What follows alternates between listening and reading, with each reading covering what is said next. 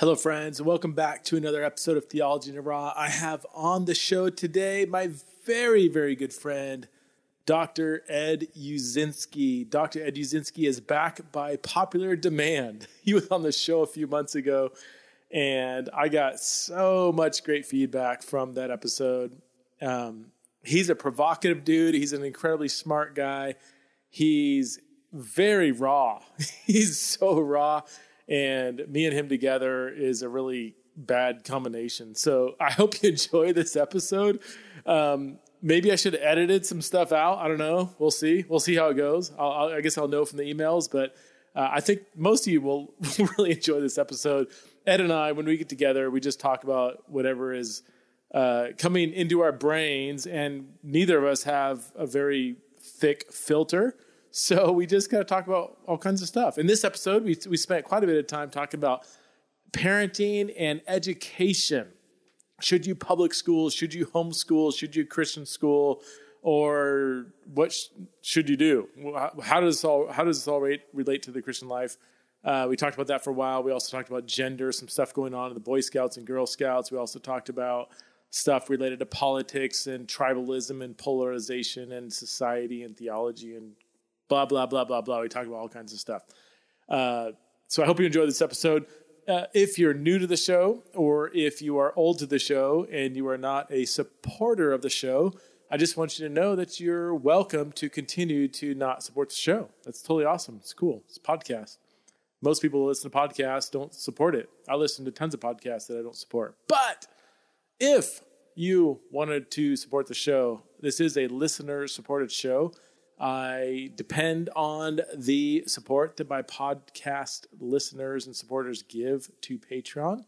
And Patreon is the platform that I use to get supported. So patreon.com/theology in the raw. If you want to support the show for as little as $5 a month and get some premium content in return, you can go to patreon.com/theology in the raw. Would really, really appreciate your support. But again, if you'd rather give your money to the poor, to the needy, to the down and out, to the marginalized, then I highly encourage you to do that instead of giving to this podcast. But if you have a little extra cash where you can give to both people, both me and my podcast, and also to the poor, that'd be awesome too. Okay, without further ado, let's get to know, once again, back by popular demand, Dr. Ed Uszynski.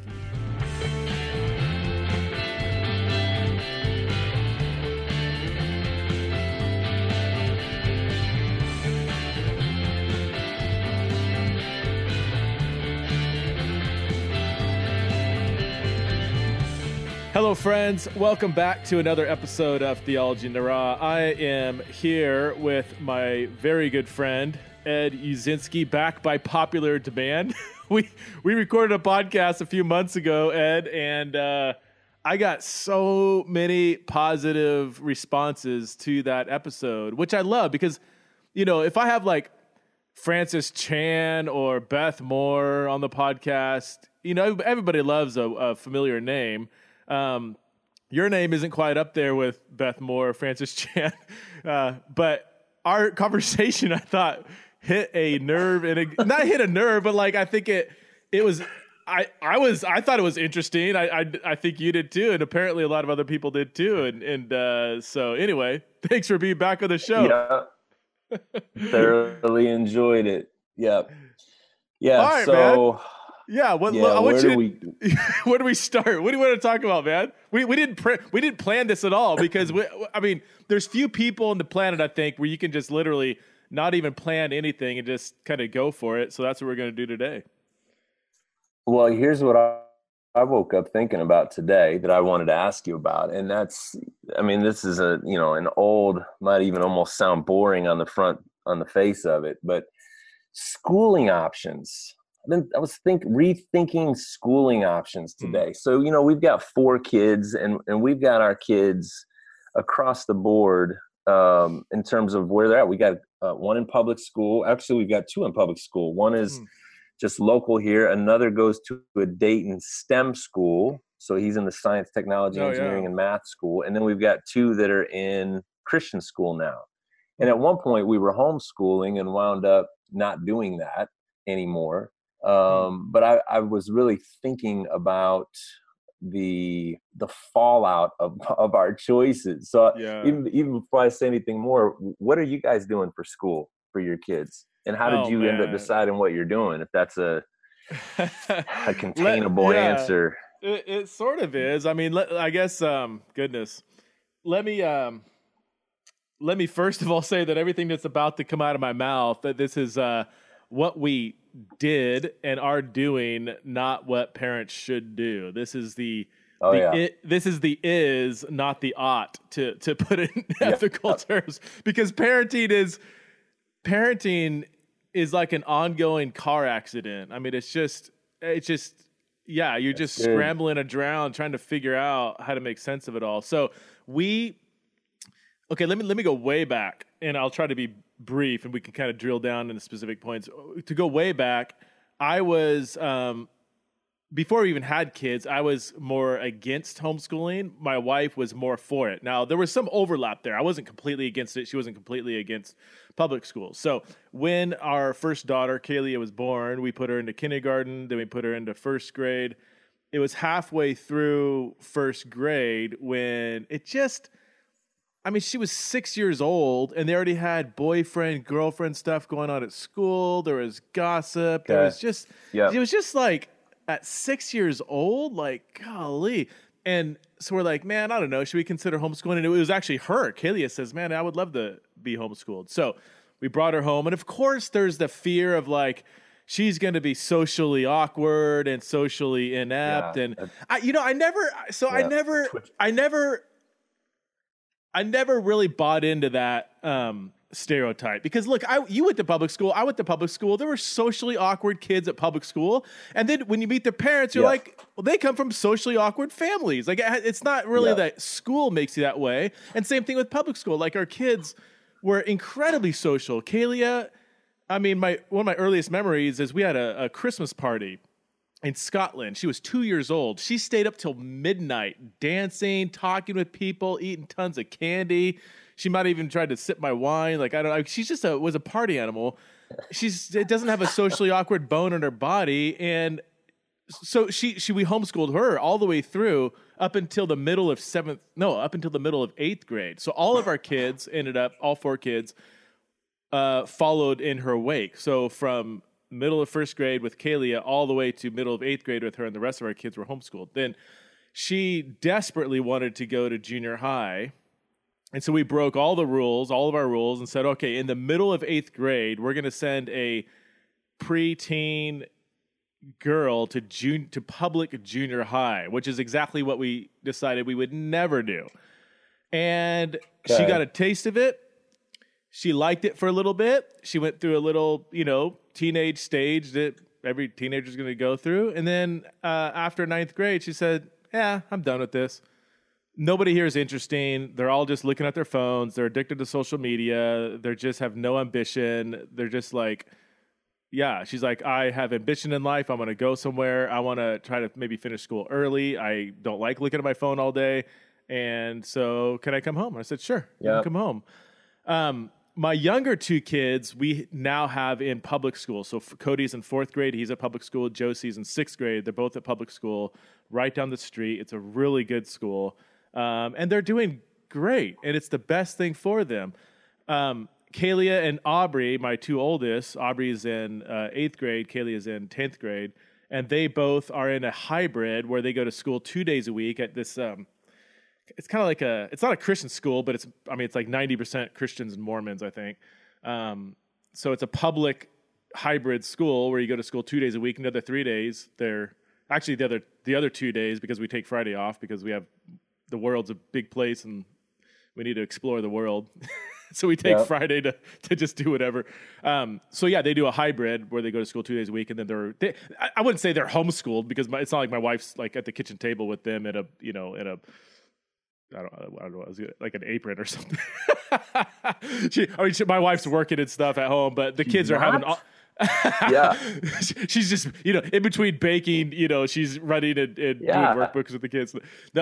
So they do like an online school, and then they do go to school 2 days a week. So that's the short of it. Every kid's different. I think there is no magic bullet. And I think, yeah, you just have to do what works for each kid in where they're at in their discipleship journey. And that just shifts and changes every month, really. You What do you guys think? are Am I doing it more of a right? dumpster fire than we are. I thought we were a mess. Oh, no. I didn't know that. Yeah, man. Wow. Well, you guys left before we were getting into all these kinds of conversations, so we haven't really gotten to do this together. But we basically have done the same kind of chaos. Like there hasn't been one way, which is interesting because when you get in these conversations with people, just like everything else, we tend to be very polarized about what the Yeah. options are. That there's only one right way. You got to have your kids in public school, otherwise there won't be Christian light there. You've got to have your kids in Christian school, otherwise they'll be defrauded by public education. You've got to have your kids in homeschool so that you can control outcomes and make sure that certain things happen. And it's just, it really is interesting how dogmatic people are about the options. But so here's what got me thinking about it though. Because obviously I'm interacting with kids that are in all three of these different realms. Like people end up arguing for the position because of the benefits that they think it provides. And I get that. I find myself extremely aware of the downside of each of the options. Like, what is it that we need to fear? That's good. So and fear, protect ourselves from, be aware of. So, if you send your kids to a public school, they are going to be indoctrinated with humanism. They are obviously not going to get a Christian education there. And so you need to be aware of whatever the humanistic teaching is. If you're in a Christian school, though, now you won't hear humanism, but now you need to protect yourself from legalism. Well, that too, but also the whole assuming that they're going to get a solid Christian worldview. Look, I mean, not all, but a lot of Christian schools I'm aware of are far to the right of where I'm at. I mean, they're still pledging allegiance, which I don't, maybe shouldn't even go there, but I see that as incongruent with a Christian. You know what? I'm not going to go there right now. But let me just say that at least some Christian schools aren't necessarily bathing my kids in a Christian worldview in a way that I think is helpful. Or they would be staunch like creationists or young earth creationists or Republican only or kind of this right-wing Christianity. So just the bare fact of sending them to a Christian school might be even worse because it could give the impression that they are getting a quote-unquote solid Christian education, but it could be a pseudo-Christian education. I don't know all the teachers. I don't know their background. I don't know, Anyway.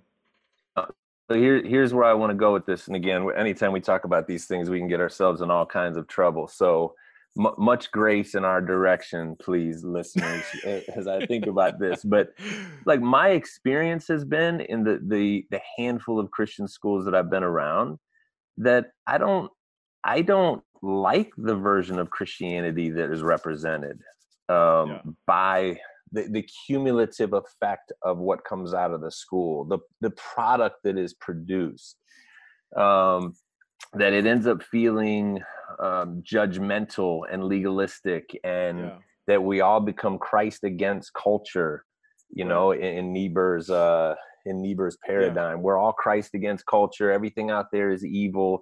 And yet the brochures all say that we're raising up kids that are going to go out and be world changers. Well, no, we're not. We're raising up kids that are going to be afraid of the world. They're going to stay as far away from it as they can, and they're going to surround themselves only with the other legalistic Christians. That's what I feel and perceive happens. So here's my question, though, Preston, in this. Like, what does it mean to produce a good Christian outcome if you go to a Christian school? Or even if you're homeschooled, let's say, under the banner of, having a Christian curriculum. And I know we're doing this on the spot, but the reason why I asked this, I was with a group of seniors yesterday. I teach a senior seminar at a Christian school here locally. So I'm with 40 seniors. We've been together all semester. And yesterday we were doing exit interviews with them basically as a final exam. And this was just going through my mind as I was listening to them talk about how their worldview has been affected by being at this school. Hmm. And I wanted to dig in deeper to them, and as they talked about that they feel like they become a good Christian person. And I want to say, well, what do you mean by that? There wasn't actually time to do that, which is a whole nother issue. But what do we mean by a good Christian person? Like, what should that look like? Yeah. I've been dreaming of, like, if I don't like what I'm seeing coming out of Christian schools, what would I want it to look like, and how would that get produced? So go ahead and respond to that. Like, what do you Yeah. think? In the best case scenario, what is an 18-year-old's mind and life look like when they come out of a Yeah. Christian school as you envision it? Oh What man, should it be? that's good. Because I've got some Yeah. thoughts. Okay. Oh man. So the way I see it, I think our primary category, our umbrella category as parents should be discipleship. Education is a subset of discipleship. So whatever, and so we can't assume that a particular form of education is like discipleship. It's a subset of discipleship. So kind of going back to your other point, like if Good. you send them to a Christian school, you are still discipling your kids, and so you may need to address some of the missing links, the gaps in, or maybe some of the cons that could happen in a Christian school. If the Christian school is sort of feeding them certain assumptions about a Christian worldview that you don't agree with, I think you need to, you need to address that. Don't just assume just because they're taking a Bible class that they're actually learning good things about the Bible.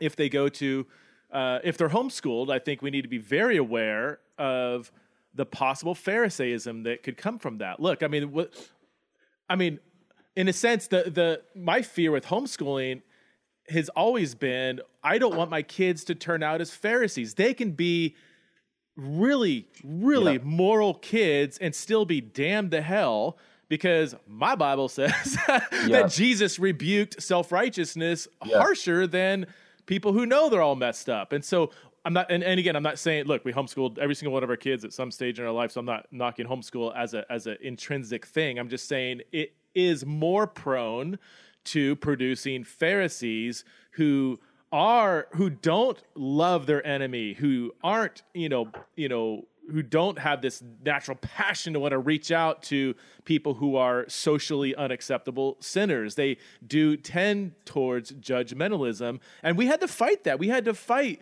against that when we would take them out in public. We would leave the house and go out into the world, and they might see a sinner smoking a cigarette or something, and they're like, oh, he's smoking a cigarette. I'm like, don't you dare. No. We are not going to do that. We are not going to sit here and look down our self-righteous noses at the world, whatever. So what, all that to say, whatever, there are pros and cons to each mode of education. We need to be aware of that. And as part of our discipleship process, walk with our kids in that. And, also one more thing before I kick it back to you. I think the education, especially if it's in a Christian environment, homeschool Christian education, should be focused on teaching kids how to think just as much as catechizing them in what to think. I think there needs to be a good, healthy balance there. I don't want to just teach them how to think and not what to think. I do think there is a role for, what my Reformed friends would call catechesis, or simply saying, here are the tenets of the Christian faith that we are raising you in. But I think we need to not supplement that, but we need to also teach them how to think, not what to think. Because if they leave the house at 18 and they haven't been challenged or even deconstructed, challenged in being able to give an account for why they believe what they believe, man, they're going to become just the 80% statistic that ends up leaving the faith by the time they're 28, because, their biology professor showed them that, a young earth theology is congruent with a flat earth theology, and how can you have your head so far up your rear that you actually believe this stupid stuff? And I'm not saying I'm not agreeing with that. I'm just saying that's what they're going to be faced with. And if they've just been taught to memorize young earth theology, that's just not going to work in the real world. And if I'm not picking, I just keep using that as an example. I hope I'm not I'm just saying, we need to, understand why we believe what we believe, not just what we believe. Good. Yeah. So this is what I'm hearing you say, and I love that. How to think, not just what to think. So how to think critically about everything that's coming your way, whether that is being given to you by a Christian teacher, or it's coming to you from a person who is completely outside of that worldview. Because we're vulnerable to both. You just said that, Preston. We're vulnerable to bad teaching, whether it comes with the under the guise of Christians or under the guise of anti-Christian. We're vulnerable to bad thinking and stuff that doesn't really line up with Scripture. So I love that idea, how to think. Even just starting there, I mean, it takes a certain level of talent and skill as an educator to help people learn how to think well. Yeah. I don't know that most people know how to do that. Again, that's not a slam on anybody. Like, it takes work and skill to be able to be that kind of a teacher. But that's a huge concern of mine, that I don't know that most kids are coming out of Christian schools learning how to think. What I also was hearing you say in there, even in being able to engage people that maybe are making poor moral choices or whatever. But what I hear in that is to really love other people. Yeah. To learn how to love people. That's something we so easily just kind of stick on a bumper sticker or put on our t-shirt or make that, spiritual emphasis week or whatever.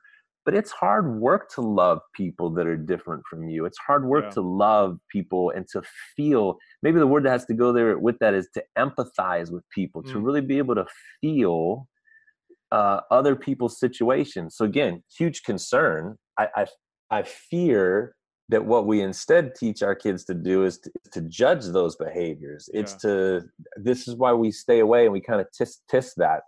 And which makes it really, really difficult then to empathize or actually love. Yeah.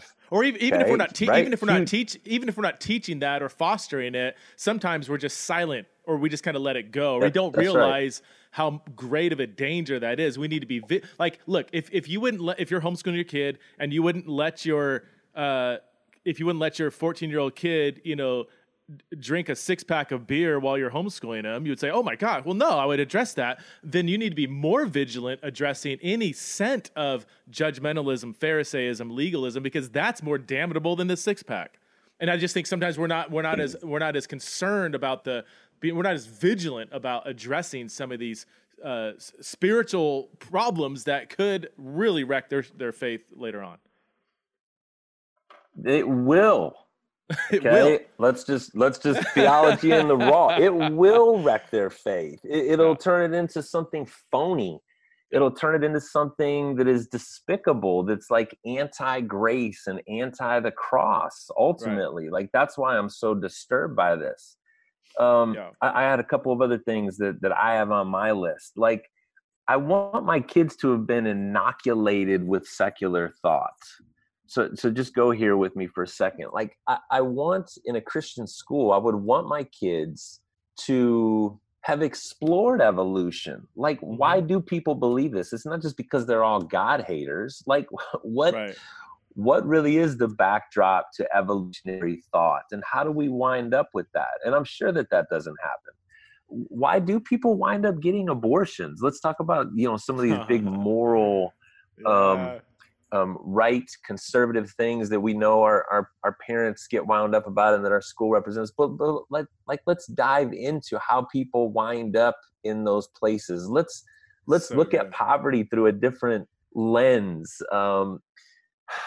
So what ends up happening, I'm afraid, is like, if those topics get brought up, they get brought up as straw men that are easily shot down and crushed. It's not so that we can think about them or think about how other humans come to these conclusions. It's just to shoot it down if it gets brought up at all. So then how do I expect at some point my kids, they're going to graduate and go out into the world among real people who have these real beliefs, and we have no idea how they got there. So what do we do to those people? Because we're afraid, we don't know how to, interact over these things. We just reject them. We stay away from them. So So what good are you then if you really can't engage with the secular mind at all with your Christianity? What good is it at that point? And then the other thing I'm going to say, and then I'll be quiet again so you can respond to this, is I would want them to be servants. Like Yeah. service would be a huge part of their mentality, not just that we go one time a year and do some kind of a work project in the Yeah. community, but that they were literally being taught weekly through the curriculum of what a life of service on behalf of other people looks like, because that's where life is found. Because ultimately the gospel is a ministry, right? And what is ministry? It's service to people. It's learning how to serve people in their needs. It's learning how to serve people in their brokenness, even as I acknowledge my own brokenness and try to connect to other human beings out of that. And my goodness, I don't think that is what, well, I'm not even going to say what doesn't Yeah. happen. That's my ideal Christian school, that the curriculum gets overhauled in such a way that service is put front and center, Yeah. that we're being inoculating our kids with the secular worldview so that they really understand how to engage it, that we really are teaching people to love and empathize with others, not reject them or morally judge them. And what you said, how to think and not just what to think, so that they're not vulnerable to bad teaching wherever it comes from. Yeah. So go ahead and Well, respond yeah. or say something more Well, about any of that. I had a couple things written down here that you already kind of hit on. The way I word it is, I think true Christian education should include spiritual formation, not as a separate class over here, right after lunch, but as, woven throughout the entire educational goal should be spiritual formation, so that if you are growing in knowledge, even good knowledge, even the kind of knowledge that we're talking about, and you're not cultivating a more love for your enemy, more love for your neighbor, more of a servant's heart, then that's not a genuinely Christian holistic education. So I think spiritual formation must be woven throughout everything that the education does. Also, here's one of the dangers of being in an environment where it's either all Christian, or you never hear or see the face of Yeah. the atheist who believes in evolution, who maybe doesn't like Christianity or rejects Christianity. When that view is set up it's almost always going to be a caricature and a straw man. It's just Yep. look, that's just human nature. When a bunch of people who believe one thing talk about the beliefs of another person, another view, it's always going to be slanted. So what happens when your child grows up, learning even how to refute evolution or the evils of evolution or atheism, this, and people, the neo-atheists trying to destroy Christianity, and they think that every atheist is like a Richard Dawkins or something. And then they go to college and they meet an atheist who's more generous than any Christian they've ever met, who's incredibly Yeah. kind, who doesn't have a pitchfork and a red face and a, tail, but he's like, you know, is a very honorable person, has integrity, is just genuinely kind. That's gonna, if you have set up that view in an unhelpful way, when they meet an actual person and put a face to it, it's going to send their worldview into a tailspin. So I think this is where, even if you're at a Christian school, it would be helpful to bring in an atheist who's Yes. kind, like bring in the best possible person. And look, you may lose a couple people. You may have some people at your school that you're going to say, man, that guy's more convincing than this Christianity thing. I'm out of here. Look, that's the risk we have to take. We need to set up the other views as best as we can. So, because if we do the opposite, if we simply caricature it, it's going to have more of a fallout under their side, because they are going to encounter people that, the person that holds that view isn't going to match up to the caricature that we presented. That's going to cause all kinds of other problems. Yeah. So listen, Christian educators and future Christian educators, like, it's very possible to do what we're talking about here, right? Like, even as you're saying, I'm putting a little curriculum together in my mind, and I've been doing this. Like, why not? Why can't my 10th grader or my 11th grader have it be part of their curriculum somewhere, that that there are debates, that there's 2 or 3 debates that take place where we, instead of chapel, okay, or in chapel, Yeah. where we really do bring in a person that really believes these things, and we create a safe environment for them to share their beliefs and why they think the way that they do. Yeah. That, like, why wouldn't we do that? Well, because we're afraid. Well, what are we Yeah. afraid of? Yeah. Yeah. We're, like you said, we're afraid maybe that somebody would, I don't know, start to believe what they believe, or that it would be more compelling than our worldview. And if that's true, then we haven't done a good job representing our view. Look, the truth is the truth. Let the evidence, just air the Exactly. evidence. Air the evidence. If you've Yeah. taught your kids how to think and you've rooted them in a Christian worldview, then they will be able to see, oh, you know what? This very kind, generous atheist, his evidence actually doesn't match up. If they can't do that, then I would say let's go back to the drawing board. Maybe we haven't educated them in a way that's going to be effective. What So else are we that's going a to real talk about, problem, man? isn't Should it? we? Yeah, I love this. And again, this is kind of it can be tiresome. I know it can be for people, because people go around in circles about this. And I Yeah. guess we maybe should have said this even better at the beginning. Like, I really believe, and obviously you do too, that any of the three of these options is a legitimate option depending on your Yeah. kid. Okay. In spite of some people who say there's only one right way. I just don't know. I don't Yeah. believe that. That's not what experience teases out. It's not true. Like, any of Yeah. these three options can be good. But as I said, any of these three options also have some real negatives to them that we need to check and correct when Yeah. we're in position to do so. Yeah. So Yeah. I love the idea, and I'm kind of up to my neck right now and just thinking about, because I'm teaching this class at this Christian school, like, what would it take to produce a different outcome in these kids' lives? Hmm. Which is much easier said. I mean, we can talk about this for half an hour here, but then the whole question is, like, what are you up against in actually trying to bring about those different end results? And I get discouraged really quickly, because I just think there's such a stronghold, where, again, this isn't true everywhere, but in the 3 or 4 Christian schools that I've been associated with since I was younger, like, the people that are there because they don't really want all those things we just talked about. Like, they do want their kids to be separated from those Yeah. kids and from that teaching and from the rest of the world. And they pay big money to keep their kids, they think, isolated. So that's the other kind of hypocritical irony, is there's just as much horrible things going on amongst our kids in these Christian settings as there are, or would Yeah. be, in the public school setting. Only here they hide it. Here they learn how to hide it. You don't have to hide things so much in the public school setting, because it's understood and expected. And but here you learn how to hide. You learn how to cover. You learn how to not let anybody know that you're struggling with sexual sin, that you're struggling with, whatever the different moral checklist issues are that we've all said we're not going to do to even be able to come here. We've signed a document saying that we're going to be this kind of person while we're here, and then we wake up and realize that we're not that person. What are you going to do? You got to start faking it. Yeah. Okay, so Which, yeah, that which is incredibly dangerous. I mean, again, when it's much more clearly black and white, or Christian, non-Christian at a public school, that's almost better in many ways than being in a Christian environment where everything's just kind of gray. Like, you don't know who's real, who's not.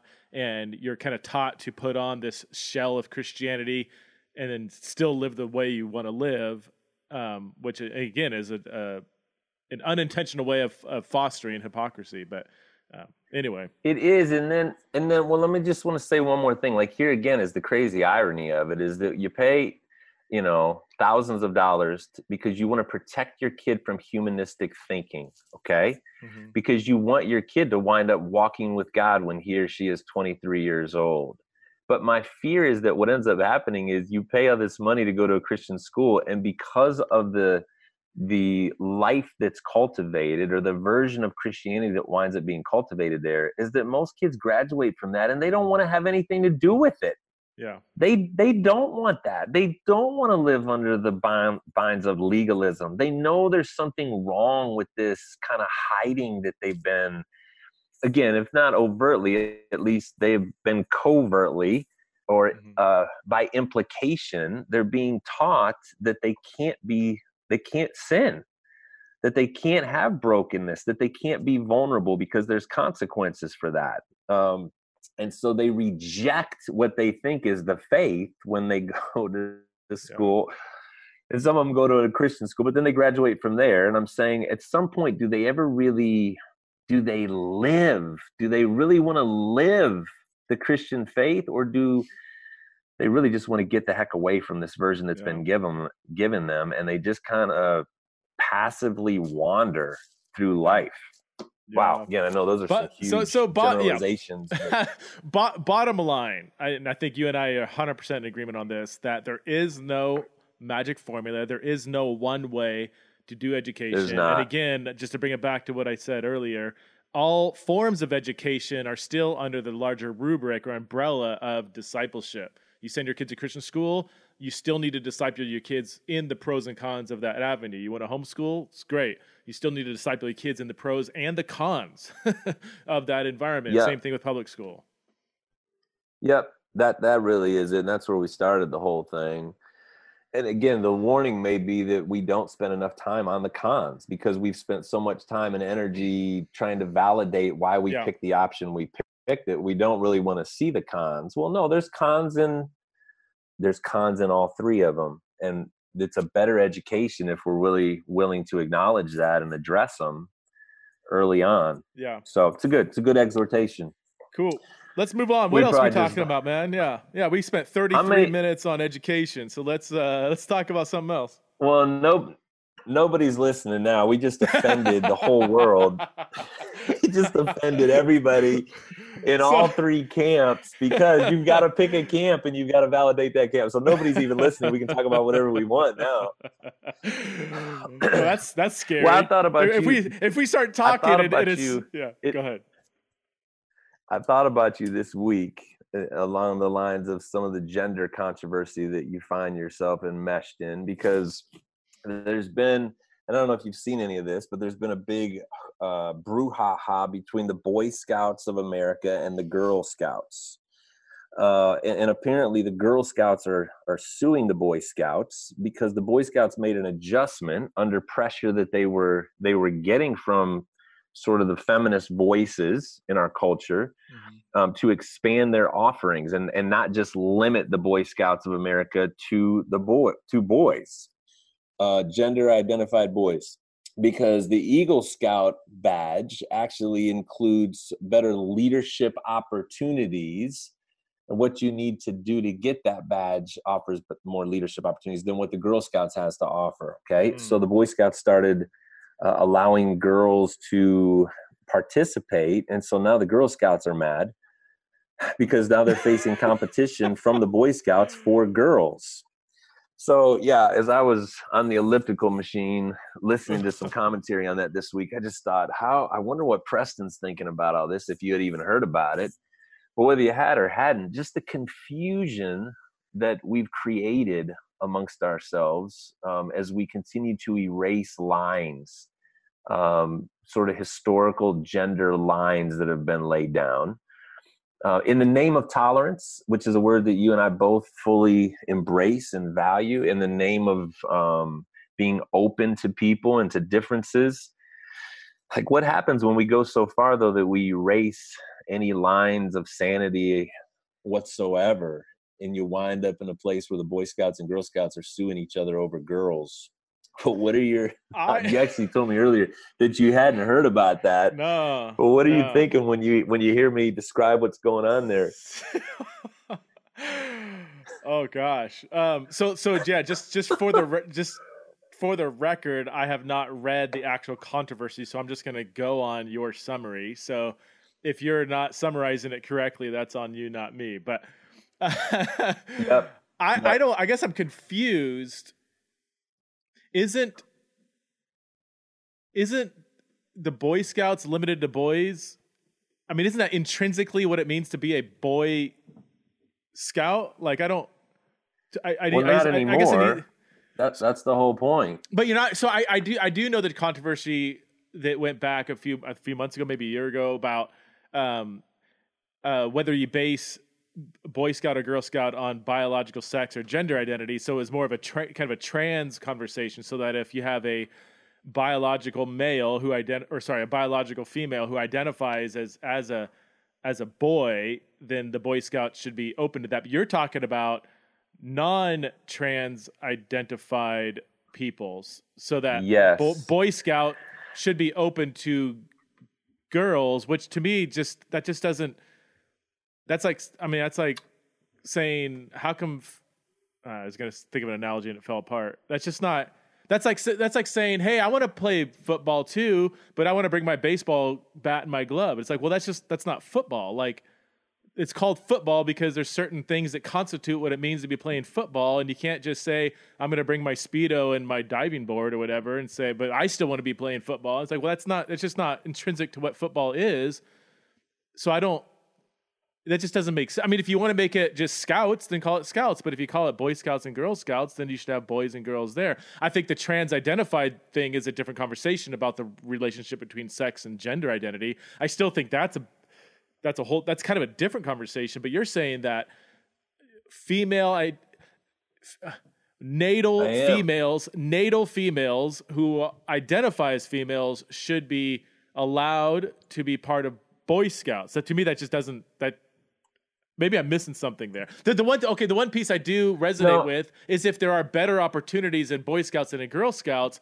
That's not right. Like, we should have equal opportunities for leadership, for whatever, in both Boy and Girl Scouts. But I don't think the answer would be to say now girls should be allowed in Boy Scouts and keep the name Boy Scouts. I would say let's just have better leadership programs in Girl Scouts. Or I have to be missing something because this just doesn't.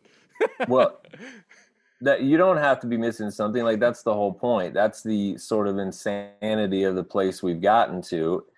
So to be fair, it's because of opportunities that we're being afforded under the badge of Eagle Scout that are not available in Girl Scouts. Okay. So to use your sports analogy, it would be like a bunch of baseball players coming to the football game and bringing their bats and gloves and everything, but saying, we don't get to kick field goals in our sport, and we want to be able to kick field goals, and you get to do that over here in football. And so, well, that's what's being argued for. The football players are saying, well, then you can't, like, you can't do that and be a baseball player. You have to come over here and be a football player. So what Boy Scouts did is they did change their name, Preston. They changed it to Scouts BSA. They made it more generic. And I'm assuming what that means is Scouts as part of the Boy Scouts of America.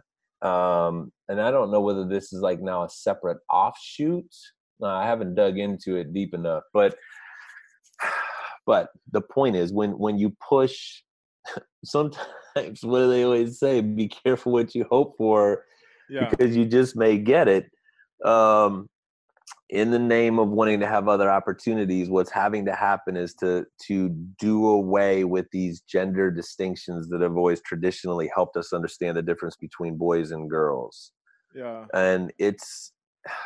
Yeah, if you want to call it Scouts and say it's now co-ed, fine, if that's what you want to do. But I don't think it's intrinsically wrong to have sex segregated social environments. I'm trying to think of an analogy. Are there any, on the opposite end, sex segregated social environments for females or for?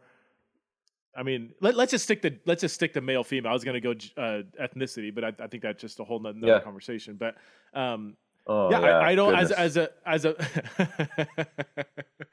I mean, as a guy, I'm not. There's certain things that if in a church context, if women want to have a women's Bible study, I don't see that as unhelpfully discriminatory, and vice versa. I don't know. But I mean, we're dealing with a significant clash of worldviews because as a Christian, I believe that God created humans in His image, and part of what it means to be created in His image is to be sexed as male or female. And let's just leave aside the intersex conversation because that's just going to take us in a different direction. So I don't like, and I think that's a beautiful thing. I think the fact that men and women are different, which is just a scientific observation, let alone a theological assumption. I think that's a beautiful thing. Now, in history, have those differences been used to oppress? Absolutely. Absolutely. Yep. The answer is not to do away with difference, because that just, again, you'd have to that's like that's just denying science. It's denying truth in order to solve a problem. I just don't think denying truth or denying science is the way to solve the problem. So when there's oppression based on differences, you address the oppression based on differences. You don't try to ignore the differences. That's just, I don't see that as helpful at all. Well, and I think that it has something to do with opportunities also, in that the like I said, the Eagle Scout merit qualification involved experiences and opportunities that the Girl Scouts do not offer. So wouldn't one alternative also be to offer those things within the Girl Scouts? Sure. And I Yeah. think, again, I don't want to, I'd say the same thing. I haven't dug into it deep enough to know for sure the details on this. Maybe somebody that's listening will be able to help us in social media. But I believe that some of the things that were being offered in Boy Scouts, the Girl Scouts thought about offering, but most girls don't want to do those things. It's a minority of girls that actually want to be that want to pursue the things that are being offered under the Eagle Scout badge. Yeah. So here you're butting your head up against science again, because males and females are generally different. More than 50% of males will prefer rough and tumble play over more relational or social kind of games or interests or whatever. Now, when a girl actually likes rough and tumble play, that doesn't mean she's not a girl. It just means she has a minority experience in terms of the larger category of being a female. Most boys are, just physically taller and stronger than girls. Now, there are some girls in Sweden that are probably taller than some guys in Nepal. We're talking about generalities, but that just is what it is. That's not good or bad or right or wrong. It's just, that's just hormones and science and biology that produce these generalities. So if you don't like the generalities and you say, no, I think, the things that Boy Scouts do should be exactly the same as girls and vice versa, then fine. That's fine. You will have a lower turnout because of science. And you could do that, but then it's like that just is what it is. And so you have to live with that. Yeah. You can't bemoan the fact that, oh gosh, how come, more girls don't want to come to, wrestling match or whatever that we now have in the Girl Scouts because boys have it and we need to do the same thing. It's like, well, yeah, you will have a lower turnout because of science. Partly because of society. I think society does reinforce some scientific truths, but that's, it's kind of like the baseball player who wants to kick field goals. Well, I want to kick field goals too. It's like, well, that's not part of baseball. You can do that. There's nothing wrong with it. You want to do that? Fine. Come be a football player too or whatever. But you can't just protest things that are intrinsic to the thing that we're talking about. I don't know. Maybe I'm a bigot. Maybe I really am a Nazi. I don't know. Well, you're going to sound like one. You can definitely get some feedback to that end. And I totally agree with what you're saying. So what do people really want? I just keep thinking about this. I may have even said this to you last time we talked. Like love wins in the end, like what people really, really want is to be loved and to be appreciated for how God has intrinsically made them, and they want to be valued and all those kinds of words. And just, the human experiment, we've all done a lousy job of that. We just have.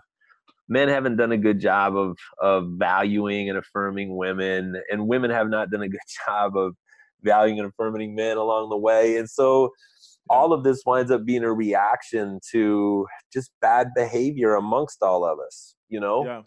And I don't mean to oversimplify it. For heaven's sakes, I'm a culture studies guy. I get the complications, sure. But just in even moving forward and not needing to fight down into all the details of this, what people really want is to be loved. Let's love better. And maybe this circles back even to our whole Christian school thing. Like the last thing that I want to see produced in any of our schooling options for our kids is turn out to be better haters. You know, they come out and they're better at being mean to each other on social media. When what the world always needed and still needs even more now is just to have better lovers. Can't even believe I'm saying that. Friends of mine would be like, what are you talking about? Because I don't usually talk that way, but that is what we need. We need love. We need love. Who do I sound I like? feel like singing a Louis, song. what was his name? All you Louis need Biscaglia. is love. What was that guy's name? The Love Doctor. Oh gosh. Yeah. I don't know. Yeah, you're on your Sorry, own, man. We're No, getting you're on your own. I'm not gonna. Nobody's listening. I got no life raft I'm gonna throw you, man. Sorry. I'll let you swim out there. That sells books. I need to write a love book, man. Everybody loves to buy love books. You title it Love It's Wins. just sad. We're the love book. So we're losing our minds, man. What's going? Do you follow politics much? I mean, there's stuff going on in the White House. Is Trump in the process of being impeached, or is going to be impeached, or not going to be impeached? Or I mean, the tribalism just keeps getting more and more polarized. It's just here's something I want to throw out to you. I, for years, was critical of this sort of, and I'm going to say this, and you know exactly what I'm talking about, quote unquote, Fox News Christianity. Okay. And for several years, I would take pot shots at that. You know, Christians get more of their worldview from Fox News this, Fox News that. And I didn't really, I knew what I was saying, but I didn't know the landscape of society or politics as well as I do now. So now I try to pay attention to the news. I try to pay attention to, various news outlets or even cultural authorities, celebrities, Hollywood, Twitter, social media sites that are radically left. And now I step back and say, well, wait, hold the phone for a second. Yes, Fox News is on the right. Is everybody else in the middle? Like what or let's just take Hollywood, which is way more influential than any news outlet. Are you allowed to be on the right publicly in Hollywood? I don't think you are. Like, I just don't. I mean, maybe there are a few closeted people who have conservative views, but Hollywood, which has way more influence on people's thinking than, I mean, all the other news outlets combined, is radically on the left. Most other news outlets are radically on the left. So I don't know. I don't. Could that tilt in the far left direction? Hasn't that produced something like a Fox News that say, wait a minute, who's representing the right? And in a helpful, truth-seeking society, we shouldn't have these sort of extremes on both sides. So I still kind of want to critique Christians who, have the worldview that's, more shaped by Fox News and the Bible. I still want to maintain that critique, but I'm going to say we all have that tendency. We are all, we cannot simply gather our Christian ways of thinking from any particular outlet. We need to be very aware of all the biases, which almost everything is biased in one direction or another. Am I speaking nonsense? Help me out here. Well, I don't think so. Well, you and I had talked about this last time. I can't remember whether we recorded this or it was just another conversation we had. But if we're talking from a Christian perspective, then we should really all constantly be seeking a third lens through which to view everything. Like, you really can't align yourself with Fox News alone. You can't align yourselves with CNN or whatever more liberal leaning content provider that we want to pick. You can't, because of what you just said. Like, they all have a polarized agenda. They're all being significantly motivated by a particular financial base. Okay. Yeah. And so ultimately they don't have God's kingdom values at heart anyways. So, gosh, are we going to keep going back to the Christian school thing or back to the schooling thing? Like, this is why being able to be a critical thinker actually is really hugely valuable for the next 50 years of life, because life under the sun is going to continue to provide skewed views of reality. And Christians should be some of the best thinkers of all, because they don't align themselves with these polar positions. They actually transcend those and are trying to mash together truth that comes from both. Again, I think we fail miserably at it, because we fall right in line with one extreme or the other, and we're not trying to look at things through a kingdom lens, or assume that Fox News is a kingdom lens, or CNN actually is a kingdom lens, when that's not the case at all. And we don't do a good job of it, Preston. Yeah. We just don't. It takes work to stay above it, and not just to lazily align ourselves with one side or the other. And I'm not even thinking primarily from a, well, yeah, obviously I affirm everything you're saying. But I'm even thinking just from a raw social or cultural perspective. I mean, let's just pretend like we're not even Christians right now, just analyzing society. Okay. I just yeah, it's just things are becoming so increasingly tribal, and when one tribe critiques the other side for being tribal or being biased or whatever, it's like it's just so hypocritical. It's just the virtue signaling. It just drives me crazy. Yeah, it's a constant catch-22 because they are moving further and further away from each other. And I guess this is the question I wind up asking myself is, what do you really want if you're on one side or the other? Like, what are you really after? And I keep coming back to this idea, this phrase of ideological warfare. Like, I want to win. I want my side to be the predominant way that life under the sun is structured, that society is structured, and I want to win. And that's a really crass way of saying it, but that is what people are after. They want to win. They want their side, their right side. I don't mean ideologically right. I just mean the just side in their mind, the right side, to be the way everybody organizes themselves. I think those who are leading these power structures absolutely want to win, and I think the masses can be swept up in that battle. But I think at the end of the day, I do think there is I'm just going to say a hungry, silent majority that is more centrist, that just they want to hear kind of both sides and make up their own minds. I mean, I've been fascinated at apparently I don't have the facts to back this up in front of me.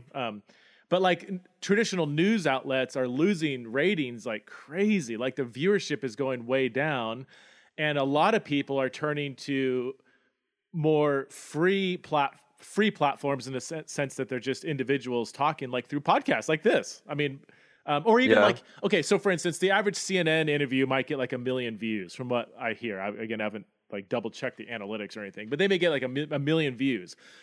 Joe Rogan in his podcast will get 6 to 10 million views. Now, I don't know if you've listened to Joe Rogan yet, but he has no filter, no control. He has nobody breathing down his neck. He's not going to lose his job if he says something that is radically politically offensive. He doesn't care because he knows that the average person actually just wants people to be able to talk out loud, think out loud, and not have some tribe overseeing them that's going to control whatever they can say or doesn't say, because the traditional outlets of where most people are getting their information are so tribally controlled that they're not allowed to think outside of their tribe. But there's a lot of these other or think about like a Jordan Peterson. Why, he's been in over 100 cities this year, filling, massive crowds listening to him.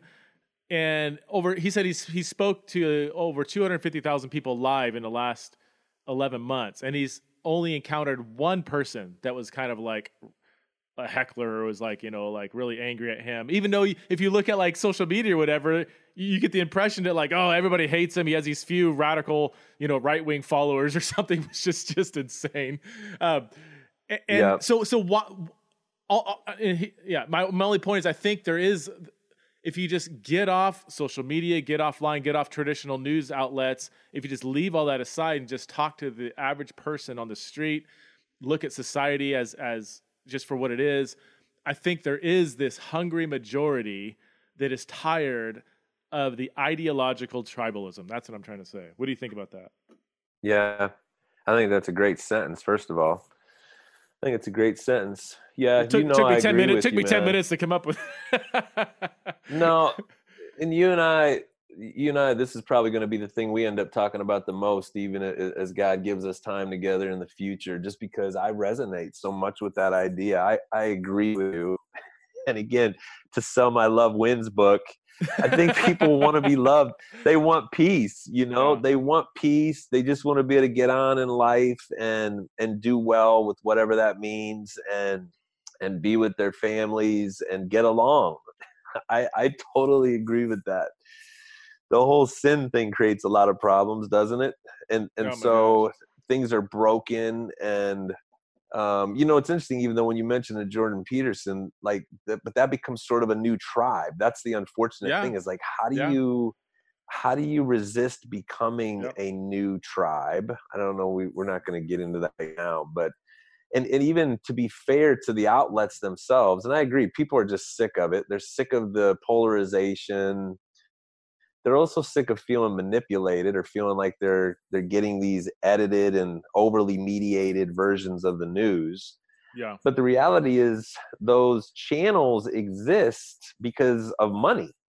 Like somebody, Sure. they Yeah. need money to be able to do what they're doing. So we can get into the old capitalist discussion. They need money to exist, and so they wind up feeling pressure to cater to the Yeah. source of their money. you Yep. know they're afraid to go away from that, because if they lose money, then they no longer exist. I Yeah. mean, Christian organizations feel that same tension, so I get that. But I'm just going to say to us again, as Christians, like, I feel like people should be able to find that same middle from people who identify as Christians. Like, we of all people should have a worldview that's able to appreciate everything you just described and live that out. And it should be super attractive to people, that there's a different way of doing life that is not found at these extremes. Yeah. That's what Jesus' invitation is to Yeah. people, that I've come that you might have life and might have it abundantly. Like, that still plays pretty well today when Yeah. people get a real taste of it. I know you didn't want to keep coming back to that, but I guess that's just where my mind keeps going. Like, that is the third way. That is the same middle, if you will. It's found somewhere in the kingdom of God, I think. Well, that's why, even the concept like kingdom of God is a political, social identity, so that the kingdom Yeah, of God, it or let's just is. say the big C global church, however you want to word it, even your local church, we should be embodying a different way, a different polis, a different city, a different society. We're not just Good. citizens who go to church on Sunday. We are creating an alternative, prophetically critical society Good. that embodies a better way, a better way of living, a better way of Good words. conversing, a better way of educating, a better Yep. way of sharing our funds, a better way of listening, a better way of humbly dialoguing, a better way of debating and disagreeing. These are all kind of social values that the non-kingdom of God, the kingdoms of this world, are trying to do but are failing at. And I think in this day and age, it's so crystal clear that they're failing on both sides. That this is a golden Yeah. opportunity for the church to step up, and rather than attaching themselves to one tribe or the other. And I'm saying this 50% equally to those who are left-leaning and right-leaning. I'm seeing it Yep. just as much on left-leaning Christians as right-leaning Christians. I think sometimes we keep criticizing right-leaning Christians, but just as rather than aligning ourselves with these polarizing social options out there, we should be embodying the way of Jesus and showing the world how it's done, in a sense. Gosh, that's Preston. I just think that's a message that is worth saying over and over again, even though it almost feels cliche, and it feels like, yeah, everybody already knows that. Well, I don't know whether people know it or not, but we're not doing it We're not very doing well. it. So, We're not so doing it. here's what I'm thinking, even as you say all that, like, when I think about trying to change the political world, or the larger landscape of what goes on this planet, it's completely overwhelming. I can't do much Yeah. with that. When I think about the church, which is a subset of all that, that's just as overwhelming. Like, what influence can I really have on the overall church? And what does that even mean? Again, because that's just such a broad and diverse thing. Just a subset of that is the evangelical world. Can I really even influence the evangelical world? Maybe a little bit more. You have some platform to influence historic evangelical thinking. But if I keep going down the funnel, like I really can control my sphere of influence, my small group of people that I have conversation with. And I can certainly do something about myself. Like it comes all the way back down to me. I maybe can't fix the macro problem, but I can certainly choose to live differently today. I can choose to write Yeah. differently online. I can choose to respond differently to people that get angry with me. I can choose to love people that I can't stand. Okay. And Yeah. there's a Yeah. list right now. There, right? I can make a difference by walking with God today. Again, as cliche as that sounds. And that can make all the difference in the world. That the Yeah. people that bump into me today can get a different view of the Christian faith and what it means to live out kingdom principles. I can, each day is a new opportunity to do that well. Yeah. Which is exciting to me. Like that feels a lot less overwhelming, even though controlling myself is enough of a task as it is, and doing the right thing. But even having the opportunity to repent and ask for forgiveness is so refreshing and Yeah. freeing that I don't have to be perfect in my attempts to do this. Um, but I can step into each day trying. That's Yeah. exciting to me. It is. Well, That should so excite you. Like you got you're you got a gazillion people to respond to every yeah. day, and you can choose to respond to them differently than what's happening on most platforms. So what you're saying is we should start by looking at the man in the mirror. Is that Ooh, that could we- be a song right there. We could steal that from MJ. We could steal Honestly, that from going MJ. back, that's exactly what Jordan Peterson actually talks about. I mean, he says everything that you just said about how rather than being outraged at all those bad people out there and all those destructive ideologies, why don't you begin with all the junk that's in your own heart, begin there, and then move out towards helping society. I mean, it's such a basic spiritual biblical concept. uh, He's just making a simple he psychological observation, but. and he's making crazy money off of it. How much am I Dude. getting paid to have just said that? Are you sending me anything for this? We need to see if we can get some money from Jordan Peterson. We're expanding his brand for him Yeah. today. The average, That so seriously, that's what's funny.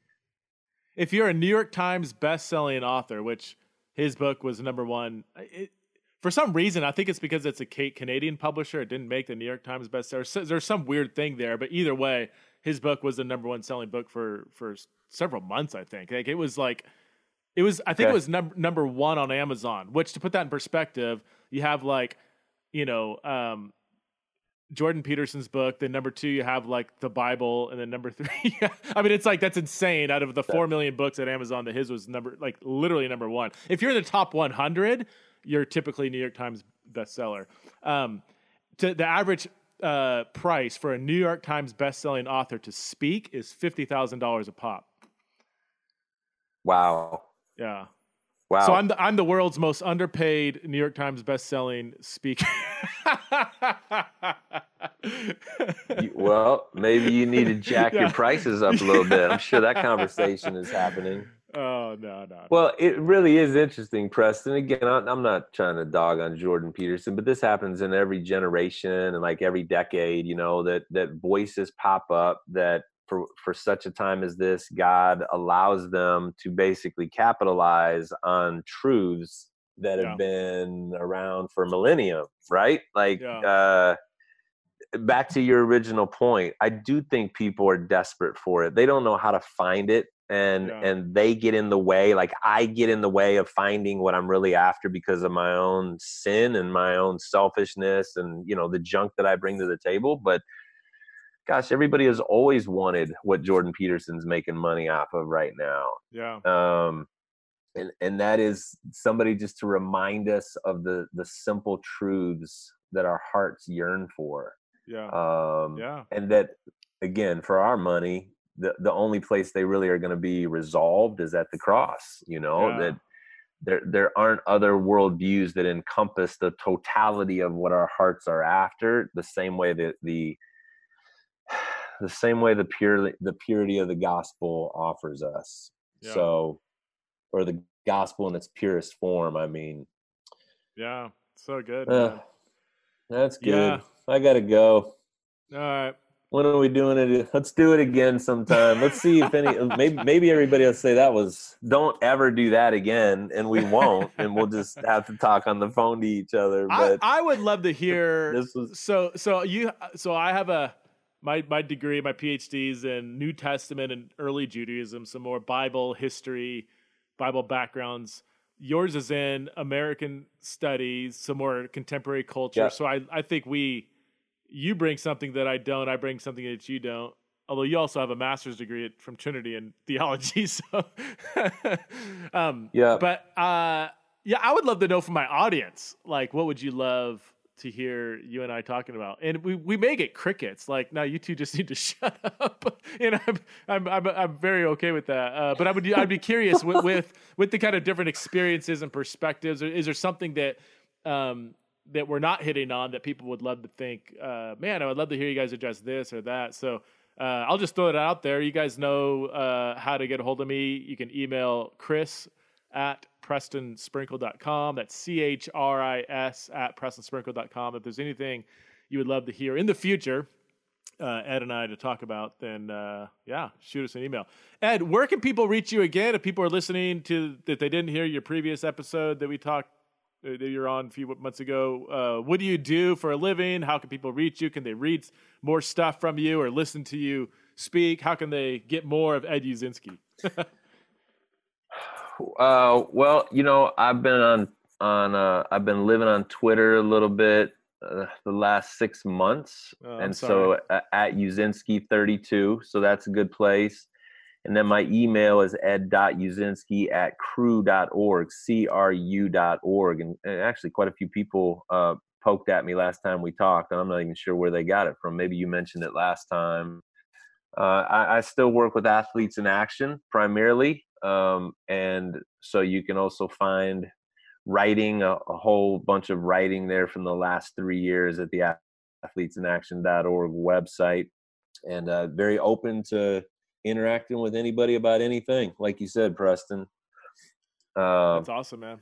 love And talking about all these things we just talked about and a lot more. So I'd be curious to see what people are thinking as well. let me throw this out there. You're not paying me to say this, and you may not even want me to say it, but I went to church with Ed this years ago, and he was one of the preaching elders there. And Ed is an incredible communicator. He's as you know, he's not very good on the podcast, but in terms of live, in terms of live preaching or talking, you speak for family life too, right? You do conferences, like marriage conferences, and so you've been doing that for years, right? Yeah, like for the last 13, 14 years, my wife Amy and I have spoken at, I don't know, 3, 4, 5 Weekend to Remember conferences a year, which that's worth checking out too. If you're not familiar with Family Life Ministry, their Weekend to Remember conference is just an excellent way to invest in your marriage and just to get away for a Yeah. weekend and like talk to each other and see each other. And yeah, and I'm open to, like you said, I'm not sure why you just brought that up, but I'm certainly open to being a help in any way I can. If you've got a communication situation, I love to do Bible teaching. I love to do retreats. And so very open to that. If Yeah. people have needs out there that I Well, can no, help with. that's exactly why I brought it up, because I think again we Okay. live in a celebrity-driven culture where, and I don't know how to get around. I don't think you can get around it, but when churches or conferences or denominations or colleges or seminaries are looking to bring in a speaker, they typically think, who's the big name, who has a platform, who has a mega church, and you and I both know, and most of my audience probably would agree with this, that just because you have a platform doesn't mean you're the most thoughtful communicator or even a very great communicator. It just means you got a platform. And typically people platforms Yep. are thoughtful in some way or whatever. But I more and more, I just see, I don't know, like lack of depth, lack of provocation. Is that a word? Provocation? Lack of prophetic guts to talk about certain things in a certain way. And so all of that goes away with you. I mean, you're willing to talk about whatever and do so in an incredibly thoughtful, effective, dynamic way. You're not just a talking head. I mean, you're an incredibly good communicator just as a communicator. Well, so yeah, if you guys are looking for I somebody to appreciate you cover a saying wide that. range of stuff, look up Ed. Yeah, I appreciate you saying that. And, it's interesting. We could talk about this next time if we wind up getting it next time, is just the effect of celebrity. Oh, I mean, gosh. you can still say that about me because I'm not a celebrity, because I don't have I don't have to worry about a particular book buying base or, like you say, a tribe out there. And it's, there's lots of people like me out there. But then once you do become a celebrity because you hit on a book or, Yeah. you become a platform speaker that everybody knows, it gets more difficult to continue to maintain a prophetic voice and to not worry about offending people. And I mean, I feel that even a little bit for you. You've got a good crowd that listens to this podcast. And so fortunately, you've set yourself up in a way where you say right up front, Theology in the Raw is going to be, is trying to allow for voices and thoughts that might be perceived as offensive to different groups. I mean, you just say that up front. So that gives you some more latitude to be able to do that. Yeah. It's sort of attached to your brand, if you will. But doggone it, once you get some measure of fame or celebrity or book publishers start to have expectations for you, I think that changes the game for people. Yeah. And I don't have that. I'm just a schmuck. So yeah, if you're just looking for a schmuck that'll come and do something for less than 50 grand, I'm your guy. So you still owe me about a 25% cut for that advertisement. Anything that comes in through Theology of the Raw. Exactly. Of the $500 they're going to offer me to come and do 4 talks for the weekend, I'll give you something from that. So you got a few more minutes? I got a question. Well, what do you think about, how should people think about what to pay people to come in and speak? Have you ever thought about that? Oh yeah, I have. I think we should save that one because actually I'm late for another meeting. Okay, you got to now. go. All right. So obviously you can edit this out. Now write that down. I think that's a great conversation. Actually, that one and the celebrity, like that could be an interesting.